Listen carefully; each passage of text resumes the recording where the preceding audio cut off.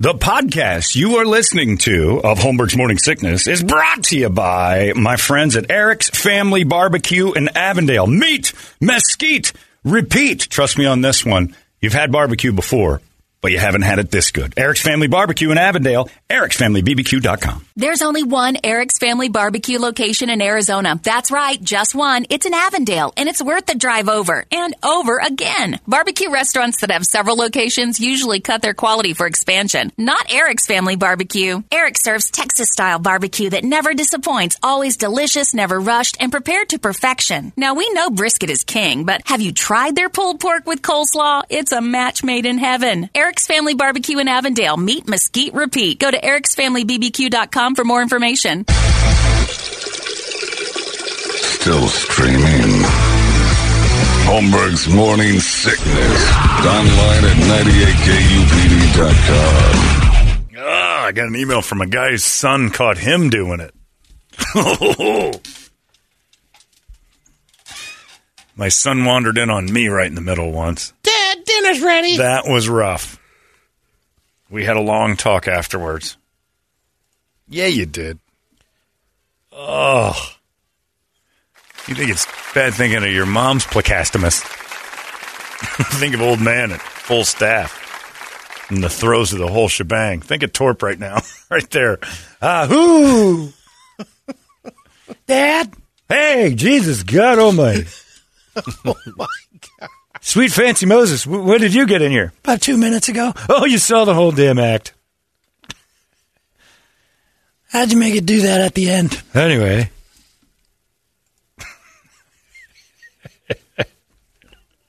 I'm going to throw up thinking of that. That's a tough That's one. worse. Dads can walk in on sons. Sons can't walk in on dads. Oh, God. Anywho. Well, don't have kids. I think that's the answer we all lean on right there. It's time now for the entertainment drill. Just 13 and a half minutes away from getting ready for the Heat Stroke Open. 98kupd.com. That's where you go for that thing.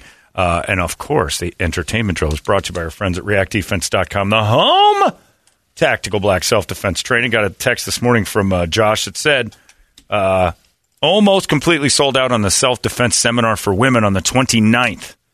It's getting to be your last chance to sign up. I got a couple people that said that they're getting their kids involved. Some guy who doesn't even live in towns. Like I told my daughter I bought her that self-defense thing. She's going. That's smart, especially if you've got kids, women, girls, going to school.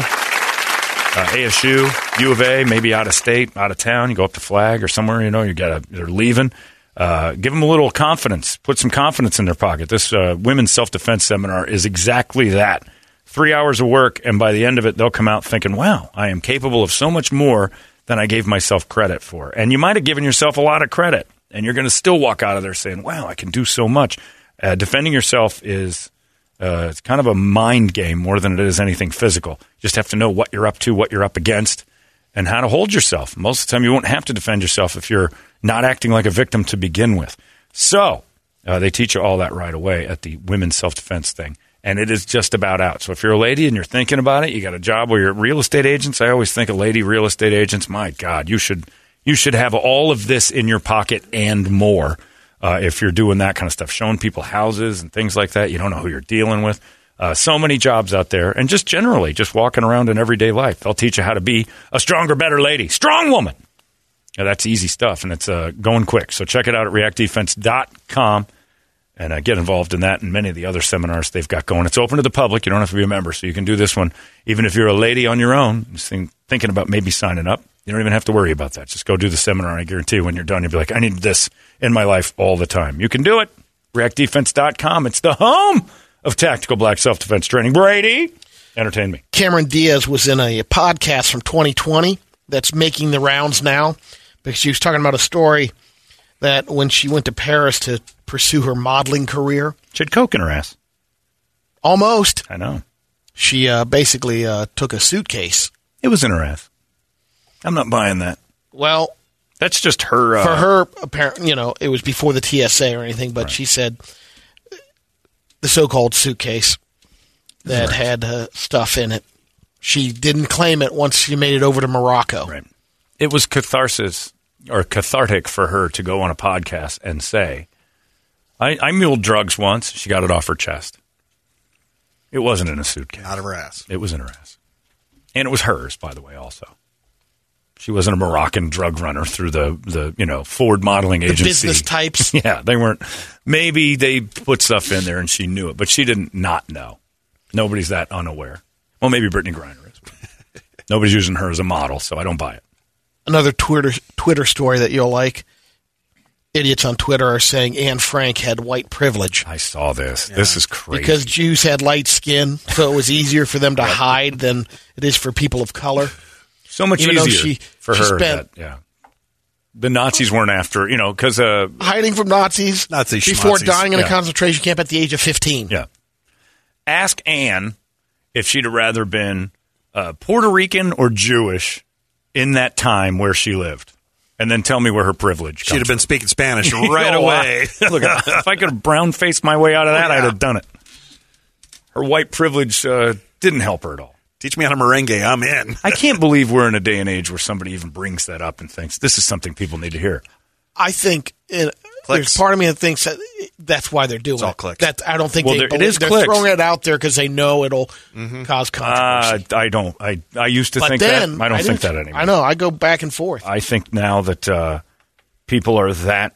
It doesn't surprise me, put it that way, if someone's doing that, because look how easy it would be to. But people are that encouraged to race bait. Just like flat earthers. Yeah, but flat earthers isn't harmful to anyone. Race baiting is. And I think it's that easy to race bait right now to say, okay, I'll just say that I hate white people. You can't defend that. You can't fight back. And so they attack, some sacred cows like Anne Frank and say, well, she's white. If it was anybody else, it would have been actually worse because it's you can't prove it. Maybe it would have been. Maybe a black Jew, maybe Sammy Davis Jr. in that attic would have been a nightmare. Would have been, they'd have searched a lot harder. They're like, they wouldn't be able to find him. It would have taken a lot longer. Yeah, it would have been in there dark forever. Yeah, it's exactly it. Unless he just couldn't stop talking or tap dancing, which would have been stupid in the attic. I don't think Anne was doing another year out of the way. Look, it's easy to say because you can't quantify it with any proof. So you can say, well, her whiteness kept her alive even longer. They didn't look that hard for her. I'm like, they were looking for a lot of Jews. I don't think there was a whole lot of Sammy Davis stuff going on back then. It's a stupid thing, but it is today's world to obliterate any story and say race, gay, gender, and immediately make the person listening the bigot for disagreeing. Nobody knows how to disagree anymore. But I was reading this, and one of the comments, this guy, I think he was a Hispanic guy, basically said she wouldn't want to trade places with me in America. Like, she wouldn't. And that's just ignorant, but people are being trained to be ignorant based on their own race. And again, the leading cause of racism is race. Stop glomming onto yours. It's not that great. Neither's mine. Nobody's got a good race. They're all full of buttholes. Thor: Love and Thunder had a good box office weekend, $143 million, but fans think it's too goofy. Yeah. And I would agree. You didn't like it? I saw it. I heard. It was like a sitcom at one time. Yeah. It's just too much humor. Yeah. That really wasn't, the lines delivered in it was not weren't funny. Yeah. Did you like it? The Thor movie? Yeah, everybody feels that way. I think it's basically the first time the Marvel Universe fans are being shown the finger. We don't really have to try that hard for you.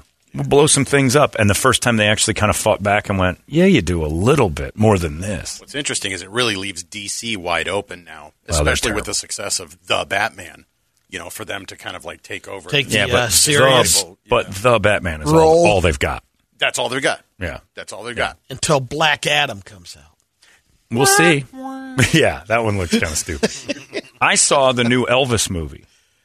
Yeah. You saw Elvis? I saw the real Elvis. No, that movie is, as a man who dabbles with impressions a little, I watched this thing, and as hack an impression as Elvis is, and as easy as it's become to do, and there's a billion impersonators, I don't think I've ever seen a single impression of any human being better than what that kid does in that movie. He becomes Elvis Presley in a creepy, possessed kind of way. I told Larry, I told you, I was like, I've never seen an impression better. And it's after seeing a billion Elvises. that this guy he embodies it. It's perfect. It's flat perfect. Oh, we got to go, huh? Yep. I just looked at that. It just came in. It's not your typical. Hi, Richard. Huh? It's not your typical like hunka burning. Oh no, he doesn't do any of the clutch or the crutches or the cliches. He just is Elvis. His little finger gesture, like little subtle stuff. You're like, this is weird. Is it better than the Freddie Mercury movie? Oh, everything's better than that. Okay. Pile of garbage. That was horrible.